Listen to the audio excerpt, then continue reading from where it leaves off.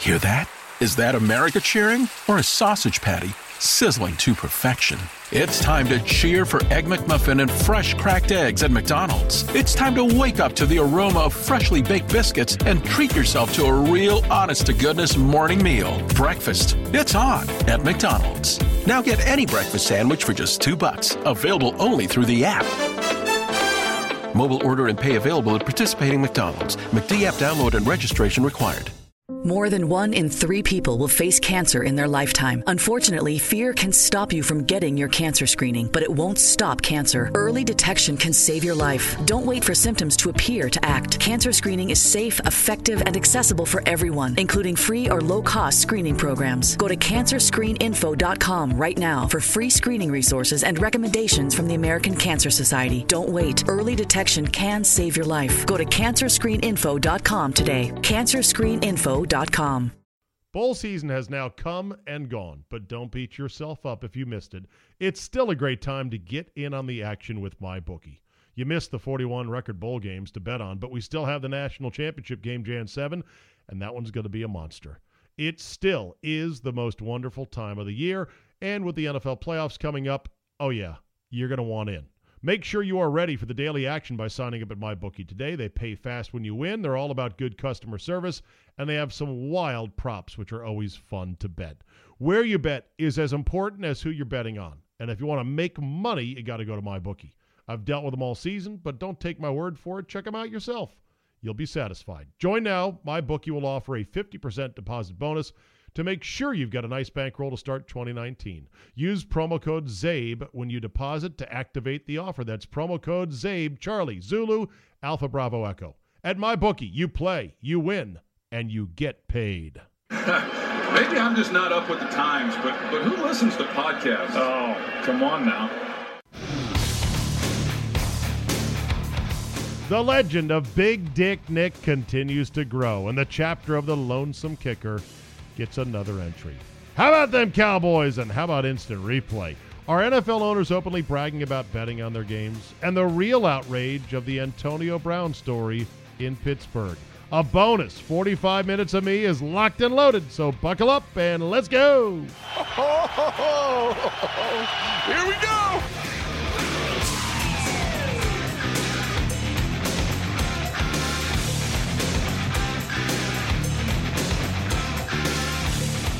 Monday, January 7, 2019.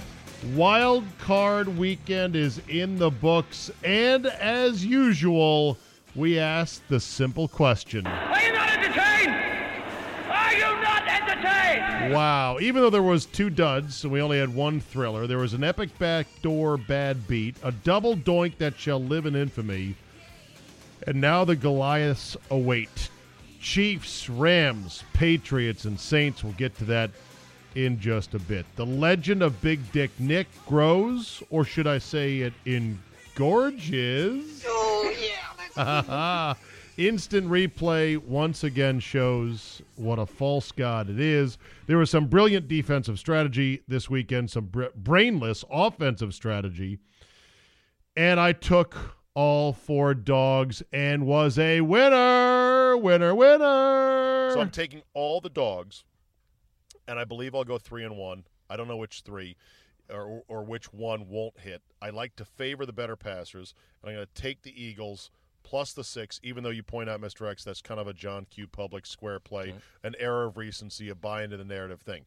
Now, you always tell me that typically, I forget which weekend it is, wild card or the next weekend, in which the favorites cover 3 out of 4. You just don't know which ones. Yeah, that's next week, the bye week. Okay. They usually say throw the points out because they'll all be favored after the bye. And 3 out of 4 cover and 1 loses outright. But you got to figure out which one. So why bother figuring it out? Just play the 4 and play go all 3-1. 4. Yeah, but not this week.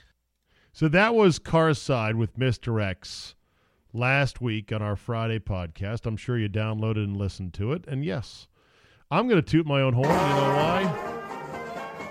Because when I'm wrong, when I'm as cold as ice, you know nobody's going to toot my horn for me.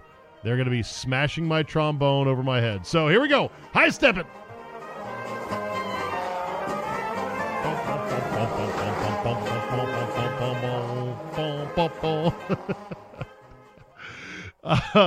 The Dallas cover was, or the Seattle cover as the dog was so greasy. Oh, man.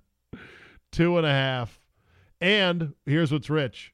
Mike Francesa claims he had it at -1.5 on Sunday morning. I kid you not. You got to be following Funhouse on Twitter or at Back After This, because this is apparently what Mike Francesa has been doing for years. And he's been getting these point spreads, these lines that nobody else has.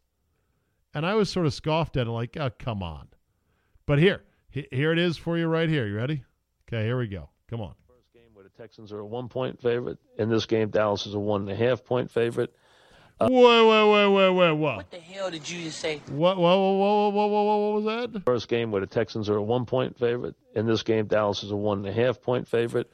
I went to look it up. I went to Visa, and I was like, let me just see across the board, all the major casinos in Vegas, who had it at 1.5. Answer, nobody.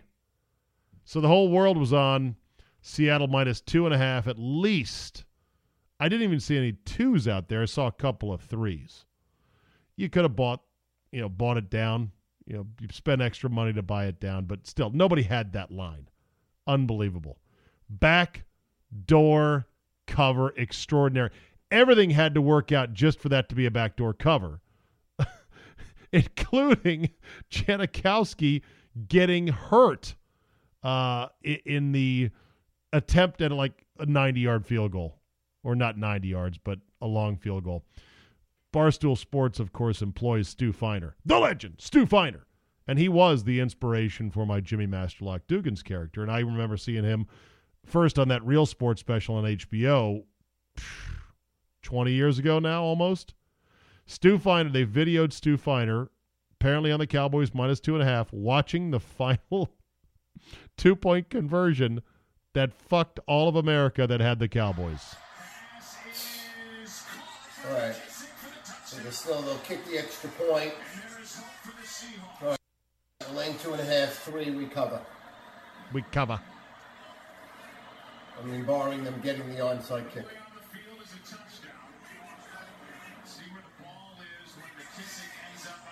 Okay. All right, let them kick the field goal. We get the extra. We get the onside kick it. Game over.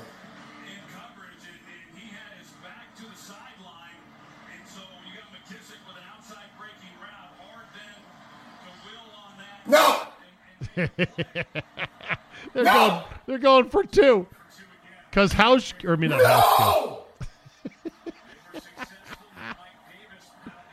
because stupid Dixon he kicked the chair away now. He's standing up. 2-point conversion coming. Here we go. Buckle up, America. No! Here it comes. Stop them! Stop them! Fuck! Fuck! You motherfucker! Fuck! Oh, Stu Feiner. Oh, my God. That's why, as Tony Soprano once said, you should never gamble. The man is a gambler. He got over his head in debt. He owed me money and he refused to pay. He avoided me. That's why you oh my God, should never gamble, Anthony. Oh, God. So the Cowboys are through. The Eagles are through. And as a Redskin fan, it fucking burns. I'm not going to lie about that. I did pick the Eagles, and they did do it. And Nick Foles, tell you what, he is going to get paid by somebody this offseason. No, I don't think there's a chance in hell that the Eagles stay with Foles and trade Carson Wentz. No way. I don't think he's better, but there is something about Nick Foles. We don't know what this offense, this team would look like if Carson Wentz had stayed healthy. You can say, oh, he looked like shit before he got hurt. This season he's coming off a major knee injury. It's just hard to tell. It's hard to grade Carson Wentz. Teams change over the course of the year. But yeah, some people are going to ride the horse of keep Nick Foles, trade Carson Wentz. Go ahead. That's fine. I won't deny that Nick Foles has something about him. He's sort of like a dopier looking Flacco. He is this big game hunter. He's can't move, big and tall, can really sling it though. Not afraid to throw it in there where it needs to be thrown in there. And the Eagles are moving on to the next week. Thanks of course, to Cody Parkey, the man who hits uprights. That shall forever be his legend and his lore. The man who once hit 4 uprights in a game. Doink, doink, doink, doink. Hit another upright early in the year as well. Doink. I think this was his 6th upright hit all year. And it is of little solace that some super slow-mo instant replays show a Bears or an Eagles defensive lineman getting a hand on the ball or a fingertip on the ball. It didn't seem to, with the naked eye, move it that much. And it probably should have been over the line entirely. It should have been a chip shot. It should have been as easy as can be. But it's not easy. And he hit the one that didn't count because of the icing timeout. I hate that rule, oh, by the way. But he hit the one that didn't count. Someone asked me, do you think it's better to try that iced field goal or not? Well, I asked Dustin Hopkins, kicker, professional, Washington Redskins, about that very answer. And he said, generally, he likes to kick it because at least it might give you an idea for how is the wind blowing, how far do I have to carry it. It's a practice shot. That was his general feeling. My feeling is it seems like it's harder to have to make a high-pressure kick twice. So maybe I wouldn't kick the first one. What do I know? Somebody, I'm sure, has done a study of how often icing the kicker works versus how many times does the practice shot miss. Of course, if a guy doesn't take a swing at the practice shot, you don't know if he would have or would not have made it. So I guess there's no way to really know for sure if icing the kicker works, but I'm sure somebody will find a story and they'll email it to me. I do feel sick for Cody Parkey. I don't feel sick for Nagy or the Bears because fuck them. Why should I care about them? If I'm a Packers sympathizer, then I've got to learn to hate the Bears and the Vikings and the Lions. So yeah, Bears, you lose. But man, do I feel for Cody Parkey, the man who hits uprights. Big Dick Nick Foles. Here we go. On to the next round. Do the Eagles still have some mojo going? Your Saturday games. Colts at the Chiefs, 4:35. Cowboys at the Rams, 8:15.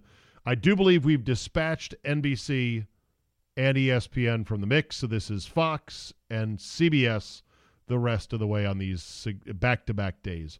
Your early lines, and these are not Mike Francesa lines, Kansas City -5.5 against the Colts, and the Rams are -7 against the Dallas Cowboys. Those are your Saturday lines. Your Sunday lines are the Patriots -4 against the Chargers and the Saints -9?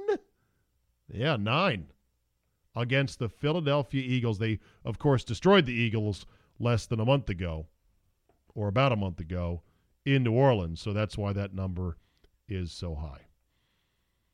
Instant Replay did not have a great weekend, let's be perfectly honest. So the bad calls that abounded included the following. Dallas-Seattle, there was a KJ Wright interference on Noah Brown, tight end, destroyed him. Gets there way early, total PI, ball pops up, he picks it off. Unreviewable. This is, again, why I'm anti-replay. You can't say, it's not a replay fail. You know that it's not reviewable. Oh, so you're saying you want more replay? No, I'm saying there's no point in having all the other replay if blatant calls like this don't get overturned. Mistakes still happen. It's a case of, well, gee, there's a horribly shitty call that the referees absolutely should have had.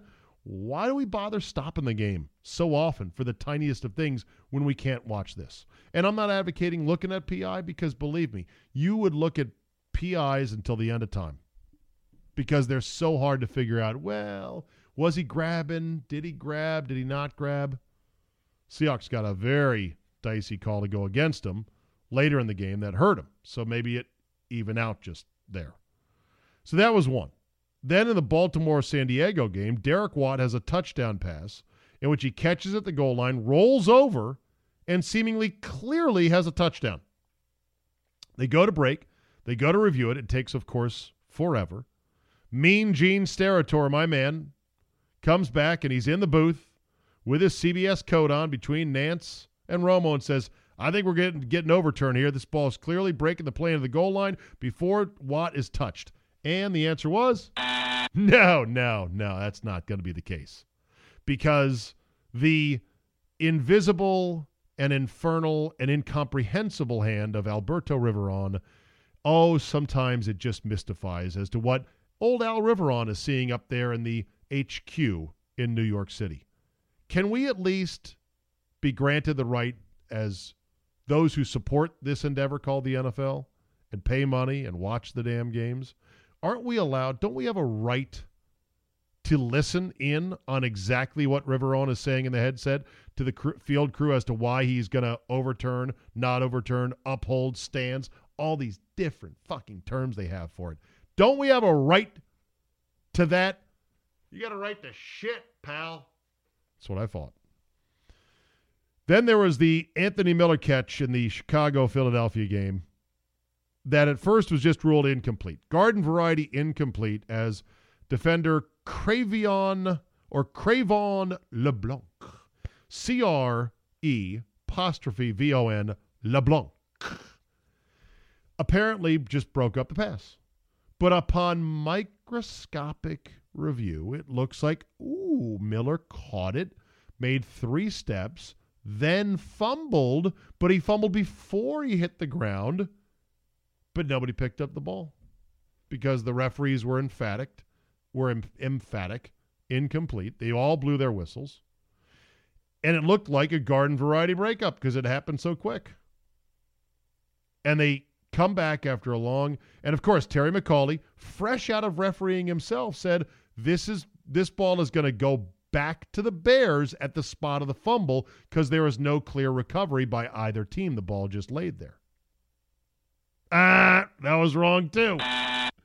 And that at that point, Al Michaels said to McAuley, they're not just making it up as they go along here. And McAuley said, sure seems that way. Oh boy. Of course, McAuley actually was wrong in this case. Because, get this, the NFL has a rule book, which is already way too long and way too dense. They also have a case book on plays. This is akin to the rules of golf, which are also complicated and arcane. But also, in the rules of golf, there is a decisions on the rules of golf. So it's a second rule book. There's the rules of golf, and then there are decisions on the rules of golf, such as, well, this happened, and according to this rule, here's what the ruling was, and here's what the USGA stands by. That's how you call it. And in the NFL, there's something similar as well called the casebook of plays. So Mike Pereira says casebook play 15.114 and 15.115 show that in this particular instance, because it was a catch and a fumble but not down by contact, but no clear recovery, that actually it defaults to a incomplete pass, which neither McAuley knew nor Al Michaels or Chris Collinsworth, despite being the best on TV, as the song says. Nobody knew. Nobody knew the rules. People were popping off on Twitter. Bad call, I can't believe this. This is all what instant replay has wrought. It has brought upon us a hell that is worse than I could have ever imagined it, in which stupid little shit gets reviewed that doesn't need to be. Big shit that's wrong doesn't get fixed. Other shit that is also wrong can't be reviewed. There'll be clear video evidence and Alberto Riveron is taking a shit or something and he doesn't overturn it. Who knows? It is as all over the place. And to make it worse, it is affecting how guys call the plays on the field. Oh, and then I forgot there was the Melvin Gordon maybe fumble going in against the Ravens that was returned 100 yards for a touchdown. Whistle blew. Ha-ha. Just like last week, the Ravens benefited from a quick whistle on a Lamar Jackson touchdown plunge in the air. My point is, none of this replay is really making the game any more accurate or any more legitimate or any more correct. It's just adding another layer of mistakes, and it's taking too long, and it's causing too much teeth gnashing along the way. It is still, and as much as it's ever been, not worth it in any way, shape, or form. If there is one thing I could wish for, aside from world peace and total justice for one and all, is that we would go back to the days in which if a referee threw his fucking hands in the air, that was a touchdown. That's it. The refs have spoken. It's a touchdown. Whether it was a great call, bad call, shitty call, who knows what? It's a touchdown. It's all these games, as heartbreaking as they may be if you're a Bear fan or whatever, it's just for our entertainment, period. Quick thought on Lamar Jackson, and then you can read my piece at zabe.com. I think it explains it better. Man, I've never seen something so weird as to what happened in the second half of that game where Lamar Jackson is completely ineffective. He's 3 for 10 for 25 yards, minus 17 net passing if you count the sacks. They're down 23-3. There's 10 minutes left in the game. Romo is saying, I don't know why Flacco's not going in there. Might as well put Flacco in. This is a complete domination. They cannot move the football with Lamar Jackson. But Lamar Jackson stayed in. At this point, I was on Twitter like a lot of people saying, I don't understand. You got a healthy, former Super Bowl winning quarterback. Why would you not put him in just to give him a shot? And I explained this in my piece on zabe.com. Ding, free plug. It's because there's so much more riding behind Lamar Jackson. And there's so much more. It's more than just, hey, this kid doesn't have it today. Let's try the veteran. There is a push to make Lamar Jackson the next big thing. And I don't quite understand it. I know there's race involved. I know that there is this very sensitive ears amongst some ex-players of anyone saying, he can't pass the ball. What are you, racist, saying he can't? There is a real sensitivity to it because the history is that the NFL had a disgusting racial bias against black quarterbacks. That's a fact, and nobody disputes that. Nobody with a brain. Black quarterbacks were guided out of the position time and time again because they are deemed to either not have the leadership skills or not be able to pass the ball. They were more running quarterbacks. Or there was just owners that didn't like the thought of a black man being the face of their franchise as a quarterback. And that happened for years and years and years. But guess what? That war is so done. It's over. I went through all the different quarterbacks we have either as superstars, budding, soon-to-be superstars, even black clipboard holders, where, once upon a time being a backup on an NFL sideline, that was a cushy job, holding a clipboard, wearing a baseball cap for some old white dude. This war is over. We don't have to push Lamar Jackson. We don't have to coddle Lamar Jackson. We don't have to make excuses for Lamar Jackson. Grade him on his own merits, for God's sakes. And when he stinks, say, he stinks. They suck with him right now. And say, you might as well put Flacco in because he can't do any worse. Now, of course, Lamar Jackson came back to put some lipstick on the pig of the box score and made some plays, which were nice, and made some big plays, and the Chargers kind of went into a bit of a prevent, but whatever. It just stunned me that there was this violent reaction to, he got him there, how dare you? And, oh my God, they were booing Lamar Jackson. Hey, people get booed in the NFL. This is not some giant racial issue, or at least it shouldn't be. This should have been the easiest, shortest, most bitter little conversation that John Harbaugh would have had with Lamar Jackson saying, kid, you gave it your all. It's not your day. Tough spot here in the playoffs. I get it. A lot of better days ahead. We're going to put the old warhorse in, just see if we can't catch a miracle, all right? You're done. Bing, bang, boom. I dare say that any other rookie quarterback, no matter who it was, white, black, green, whatever, that had, even if they had surged their team to the playoffs like Jackson did, undeniably, if they sucked that bad, they would have been hooked.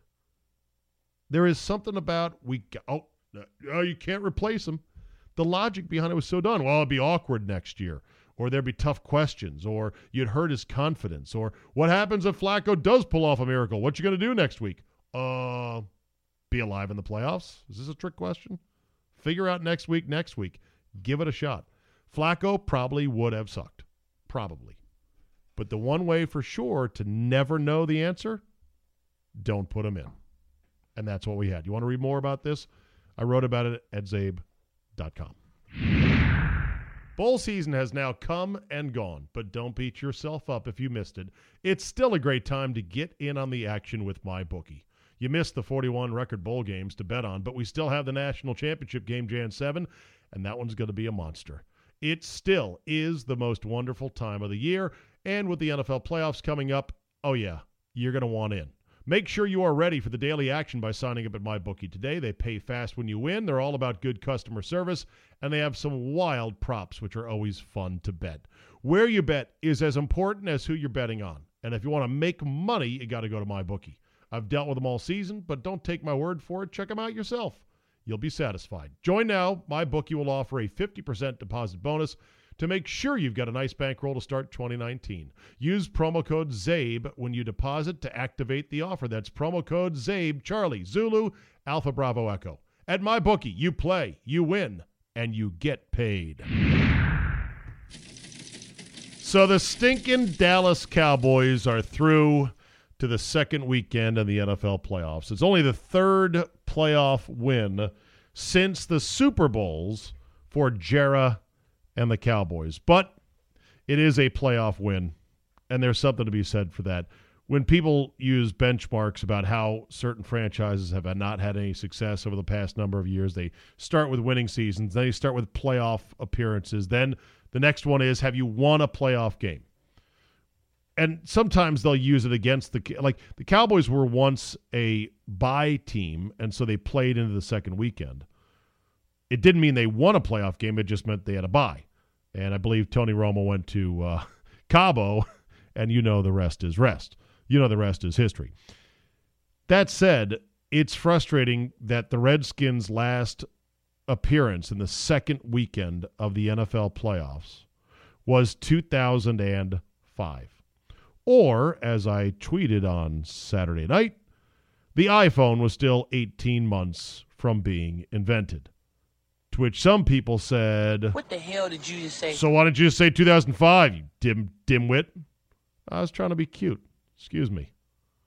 Other people said, yes, and then you returned that iPhone. Oh, yeah, that's a good one. For the record, I am still rocking my white iPhone, and I am learning to love the white. Every time I look at the white and go, wish this was a black. I gotta stop myself. I like the white. It's just fine. Looks sharp on me. Nobody's looking at me like I'm driving a white cabriolet, laughing, going, he's driving a girl car. He's got a girlfriend. Look at the white on that phone. The Redskins are so far away, it feels like, as a fan, so far away from any of the teams that we saw over the weekend in the wild card round. It just feels that way. And one thing that crossed my mind is now the offseason is settling in, and I'm listening to post-ops and black box reports, and here's what happened to the season. A lot of the recaps of the Redskins season all begin with the stupid phrase, they were 6-3 before Alex Smith got hurt. And it keeps ringing in my head. And the reason that it's stupid, I say, is because it doesn't matter.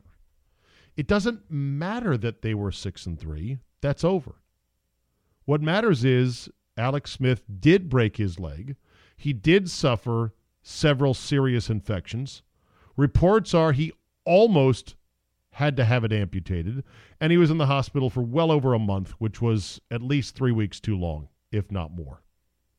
And that his return to playing football is in serious doubt. It doesn't matter that you were 6-3 or that they're playing pretty good football with him and, oh, woe is us. The reality is your plan, which we don't know how they would have played down the stretch with Alex Smith. They were getting beaten soundly by the better teams with Alex Smith in there.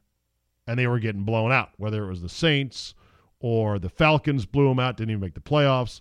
Houston was handling pretty easily before Alex Smith went down. My point is, it doesn't matter that they were 6-3 or that it was working. The Redskins have to face the reality of where are they now? And they are right now staring at no quarterback for next year, no availability to go up and get a guy. There's no really sexy franchise caliber guys in this year's draft, according to most experts.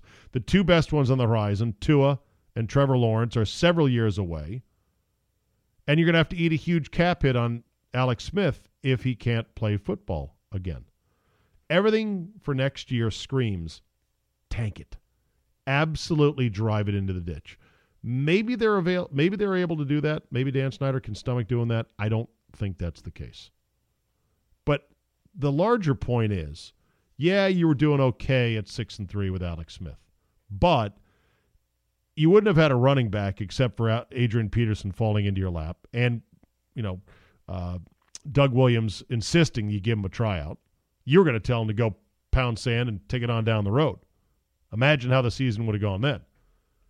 Your wideouts are straight garbage. Redskin wideouts combined for, I think, slightly fewer yards than whoever was the leading receiver in the NFL this year, or something to that effect. It's a staggering stat.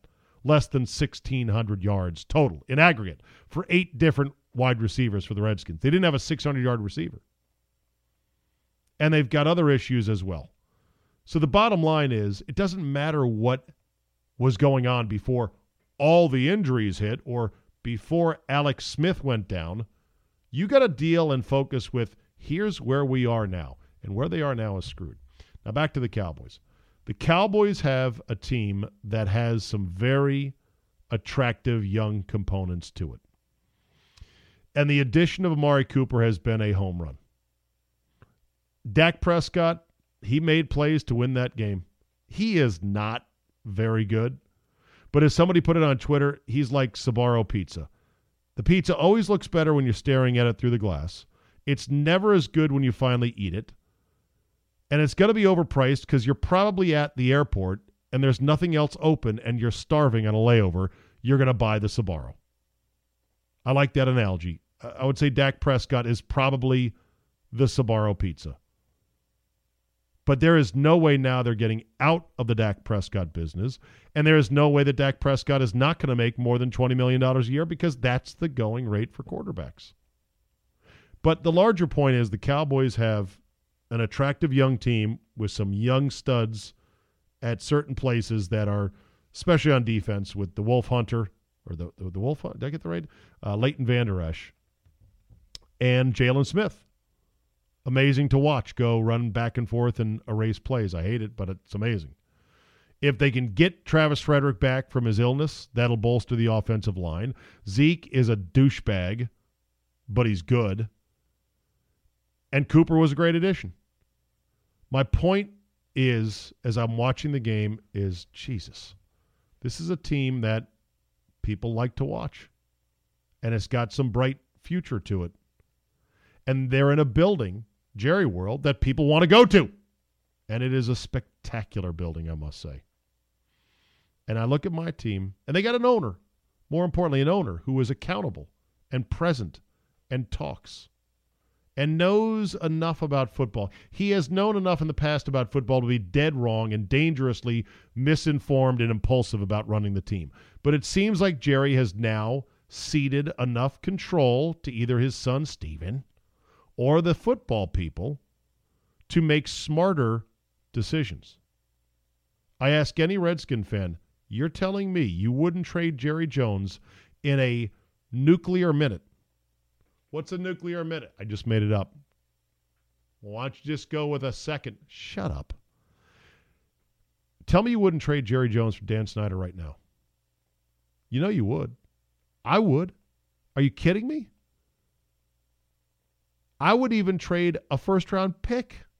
No, wait a minute. Multiple first-round picks to get out of the Dan Snyder business and to get Jerry Jones as our owner. If that sounds blasphemous, and I know it did to my boy One Account who didn't like what I was texting him on Saturday night. If it sounds blasphemous to admire the Cowboys building, state-of-the-art, where people love to come and watch games, even though it's expensive as shit, and it's probably overbuilt, even if Jerry Jones is dangerously wrong and impulsive and way too hands-on, tell me you, as a Redskin fan, couldn't watch that going, God damn it. So pissed off right now. It is so utterly demoralizing. And yeah, that was a very pro-Cowboy crowd. Granted, the Seahawks probably don't travel that well as a fan base. But it was something. I watched the game and I thought, when are we going to have one of these? When are we going to have a team that's exciting enough and resilient and actually got better during the year? Remember, Troy said after their loss to the Titans, blow it up. Total, did he say clearinghouse? Total rebuild, I think was his words. And somehow the team got better. Team got better, got resilient, figured it out, and there they were playing at home in front of a packed house, loud, full of fans, happily wearing the jerseys, with an owner who has, I'm sure the fan base in Dallas has been pissed off badly at Jerry Jones over the years. Tell me that he is hated like Dan Snyder. There's no way. There is no way.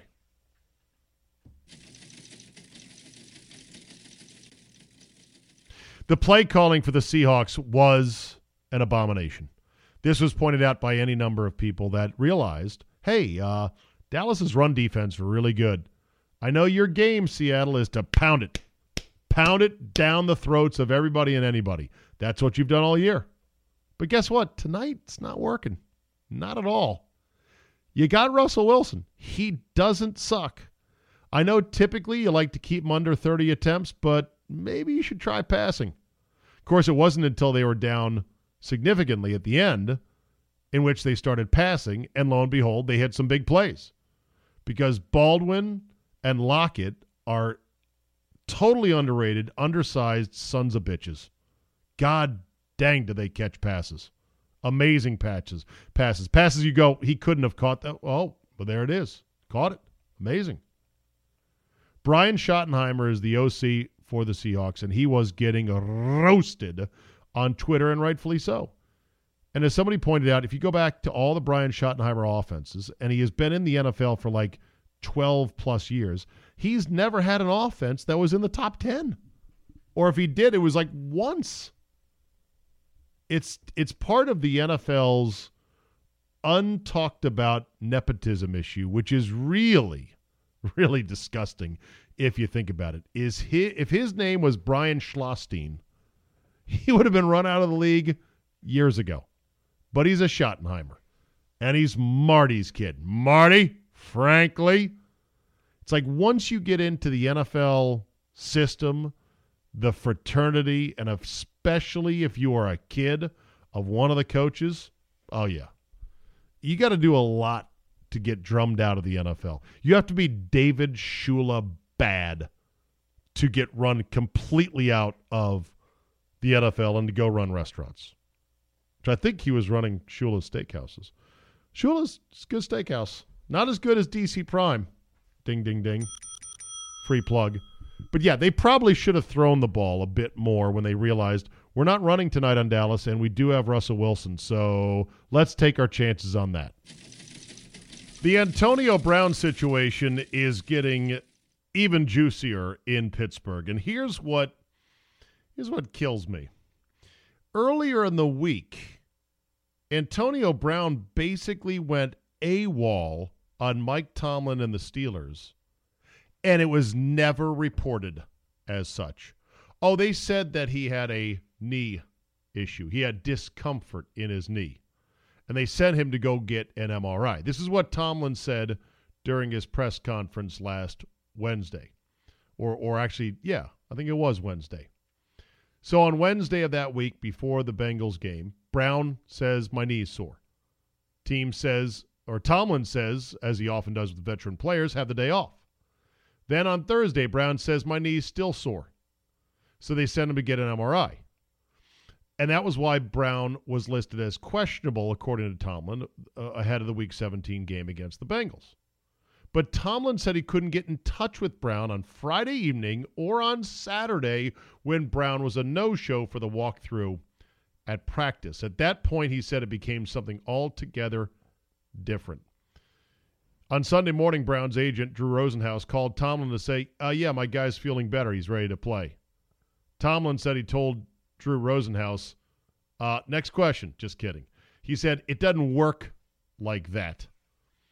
And that while Brown was not going to suit up, he did want to meet with the receiver prior to the game. And that was the last time the coach had spoken to the player. Here's what kills me. First of all, I think the Steelers were lying about what was really going on. And that's something as the betting public, remember, I keep coming back to the NFL and these other leagues are going to want integrity fees, so the gambling's on the up and up. I think we'd want to know if Antonio Brown's happy but his knee's a little sore and he's working through it, or if he got into a fight with Big Ben and said, fuck you, man, I'm out of here. That'd be a little bit different, don't you think? Here's the other part of the story that absolutely slays me. Which one of our high-priced NFL reporters had the story that this thing was going down, that he was incommunicado with the head coach, that Big Ben had got into it with him at practice? Oh, did Glazer have it? Oh, I didn't see that. Did Mort have that story? Did Adam Schefter have that story? Well, Zabe, they can't get every story that's out there. My point is, on the biggest of stories, these guys never have it. They never have it. It's almost like, and good for them for having these cushy, big, high-paying jobs that I wish I had. And I don't doubt that they work hard to dig and to get, information. And they break scoops every now and then. All I'm saying is, what good are all the Kings reporters and all the Kings insiders and all the Kings information men who supposedly sleep with one hand on their cell phone?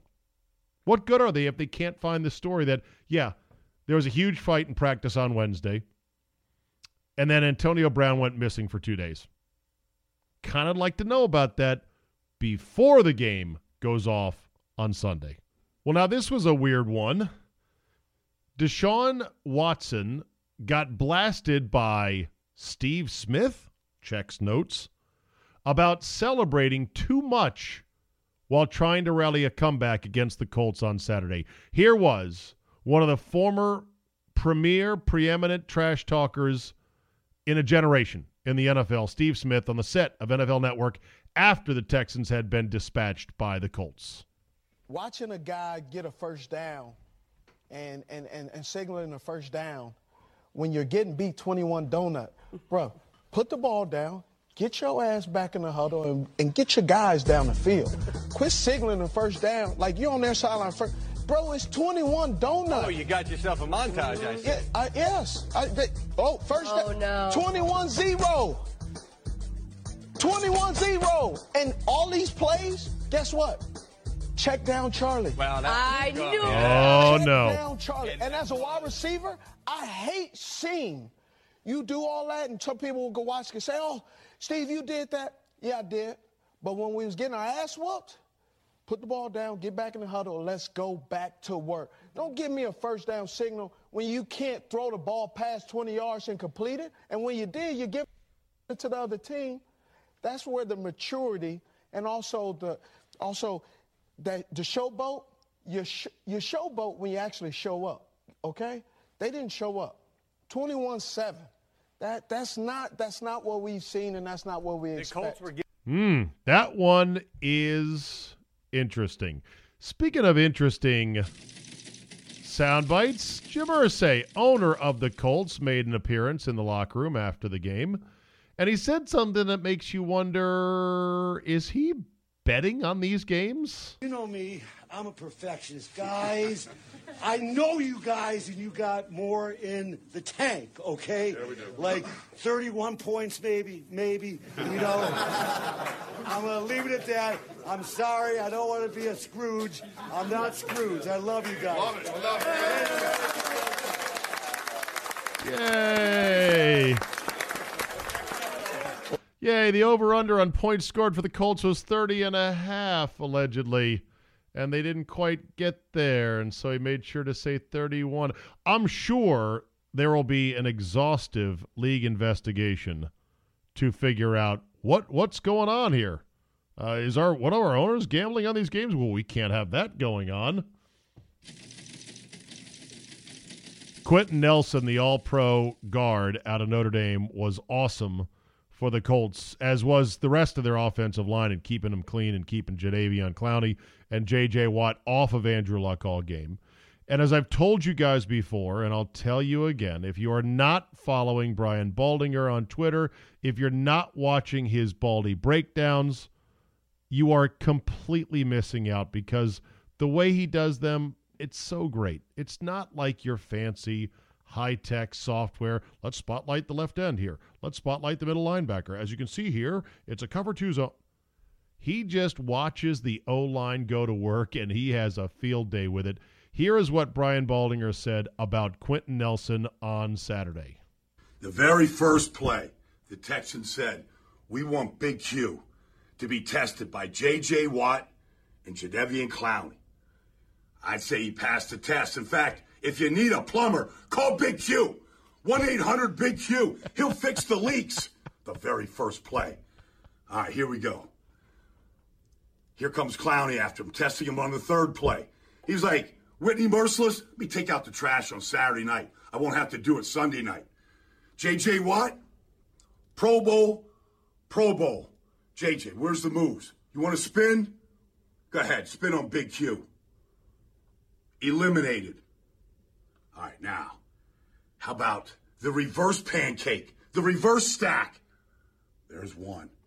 I'll start counting them. Here comes Clowney. Here goes Mac. Mac's going for 25, just like his jersey says. Big Q doesn't stop. He doesn't stop on Clowney. He blocks him right off the page, for crying out loud. All right, I love how he says, take out the trash on Saturday so I won't have to do it on Sunday.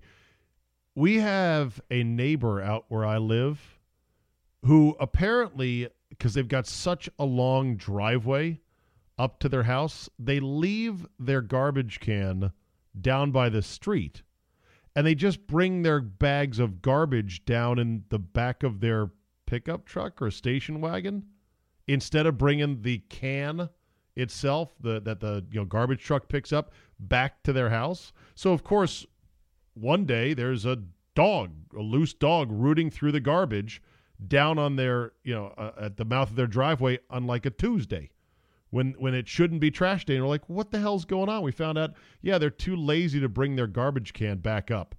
So they just bring their bags of garbage down to the street. Ridiculous, but that's neither here nor there. The talk, we Baldy calling him Big Q, and I think that's probably his nickname. It, of course, reminds me of the great Dennis Leary in a stand-up bit about NyQuil. I love NyQuil, man. I love it. I love it. I love it. I love it. It's the best shit ever invented, isn't it, huh? I love the name alone. NyQuil, capital N, small Y, big fucking Q. I love that fucking Q, don't you? What a great advertising idea. Put a huge fucking Q on the box. They'll get high and stare at it. The Q is talking to me. The Q is talking to me. NyQuil, NyQuil, NyQuil. We love you, you giant fucking Q. Oh, I loved early Dennis Leary before he became a television and or movie star. So that Texans-Colts game was the last dance with Witt, Tess, and Boog for 2018/19. They will be back next year, according to ESPN. And as I've told you before, I am Tess neutral, if not slightly Tess positive. I put up with a little extra growling and overhyping from him because I think he calls a very clean game with good punctuation, good enthusiasm, good energy where it belongs, which is exactly the opposite of Al Michaels, who seemingly goes flat or lost or meanders at big, exciting parts of the game where you're watching going, oh, shit, look at that pass. Why isn't Al Michaels excited? What's his deal? Al Michaels. I think Tess, in addition to growing a beard, which I don't understand, but I'm sure it looks great on him and he's happy about it.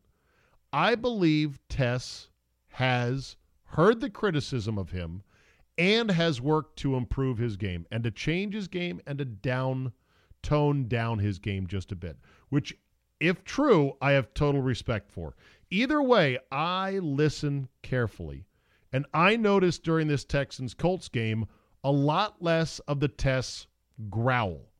He backed off of the most guttural, growling Tess. And I think that's great because punching it up without the growl is just fine. The growl adds a layer of cheesiness that he doesn't really need. I swear to God I noticed that.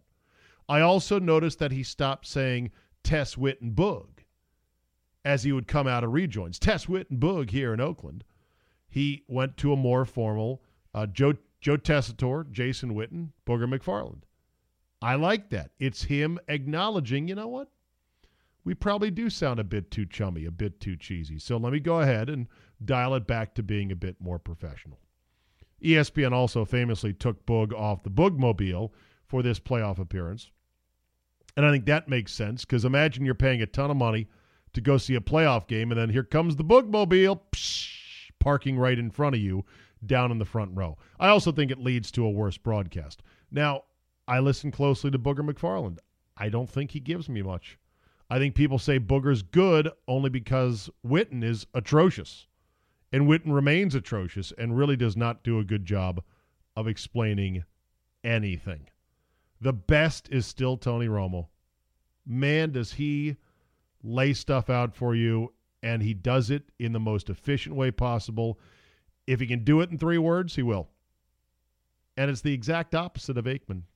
I don't know how I can cope with an Aikman game anymore because every play he analyzes, it's the same thing. If you were to chart Troy Aikman's tonality in terms of how the pitch of his voice, the pattern of his typical analysis, and the length of it, if you were to graph that almost like sheet music, it would look the same almost every time. And he doesn't give you much. He doesn't explain, well, wait, why is that? You can show me what I just saw. I want to know why, for example. There was a play, and I kind of want to. I recorded all the games this weekend, and I kind of wanted to go back through them and give what I think would be a masterclass in explaining who's good, who's not good, and here's why. So people just don't think I'm just hating on Troy Aikman because, oh, he's a Cowboy and you're a Redskin fan. Maybe I'll do it. It'd be like a 2-hour project, I think, all told. But it'd be good. It'd be instructive. Somebody has to do it, right? There was a play in the game, a play in the game in which a safety jumped in front of a pass and broke it up. And it was never explained as to, well, was he freelancing there? Was that his assignment? Was it a risk? Did the quarterback not see the man he left? Actually, I think it was Booger. It was not Troy. It was Booger in the Texans-Colts game where they show up interception and they're like, great job jumping the route here. And my only thought was, so was that him freelancing or was that in the scheme? Was that the quarterback not seeing, hey, this guy's jumping the route, I should hit the other guy over the top? I just want some explanation as to, whose call is that? Is that part of the way they draw the defense up, or was that just him freelancing? Either way, I'll see if I can get some examples of all the analysts. But for the record, Romo's the best, I believe. Collinsworth is really good, and he has grown on me because I didn't used to like him. I would say by default, I guess Booger and Witten are better than Troy. I don't know. They don't annoy me as much as Troy does. So I guess they'd be third. And as far as play-by-play goes, because my man Tirico is out, I would say Buck 1, Nance 2, Tess 3, And yeah, that's the 4. Wait, ABC, NBC, Fox, and CBS. Who am I missing? Buck 1, Nance 2, Tess 3, and this is ridiculous. Why can't I remember who the 4th one is? ABC, or no, ESPN is Tess, CBS is Nance, Fox is Romo, NBC. Oh yeah, Al Michaels, and Al Michaels is he's the 4th. Not an Al Michaels fan. You know that already. Why don't we end on this today? Jane Curtin, remember her from SNL fame back in the 70s? Shared a New Year's resolution recently, and that resolution is to, quote, make sure the Republican Party dies. I saw this on Twitter, and I was about to reply with the obvious and low-hanging fruit answer of, Jane, you ignorant slut. Now, for those that don't know, I'll explain in a second. But I'm getting a little better on Twitter knowing, someone's going to be pissed off about this. There will be plenty of people, I'm sure of them, many of them under the age of whatever, that would have no idea to the reference. How dare you call Ms. Curtin a slut? You don't even know her. She's doing great. And that's where I said, yeah, you know what? I'll save it for the podcast. Why waste on Twitter what I can save for my own podcast?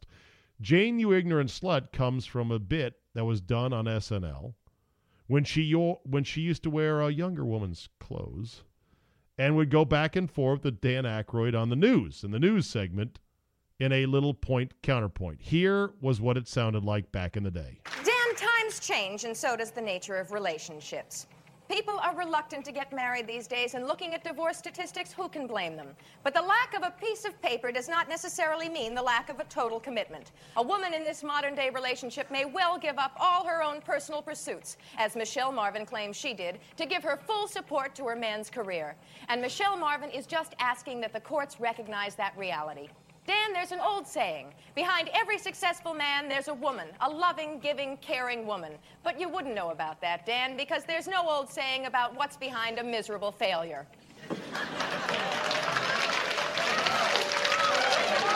Here it comes. Jane, you ignorant slut.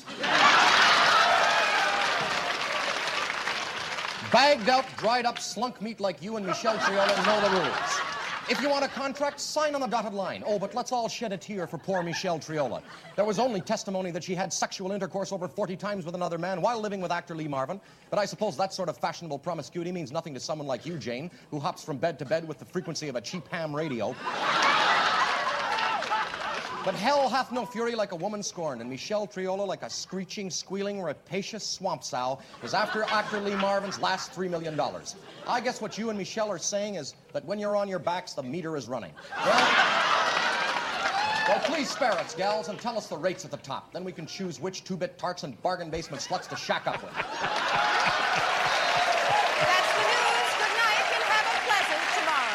Oh, my God. Dried up slunk meat, and when you're on your back, the meter is running. Jane, you ignorant slut. That'll do it for today. Thank you for listening. Download, subscribe, comment, and like. Tell 3 friends. Get the Zabecast app. Send me feedback at zabe@yahoo.com. And don't forget, Premium Zabe, available zabe.com/premium. Your $5 a month goes a long way towards helping support the entire podcast, and you do get exclusive content. Now get the damn lights off your house, you trash, and we will see you next time.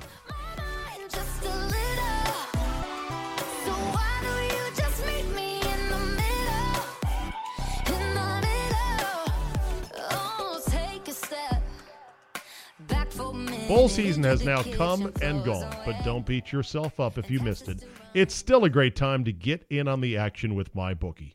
You missed the 41 record bowl games to bet on, but we still have the national championship game Jan 7, and that one's going to be a monster.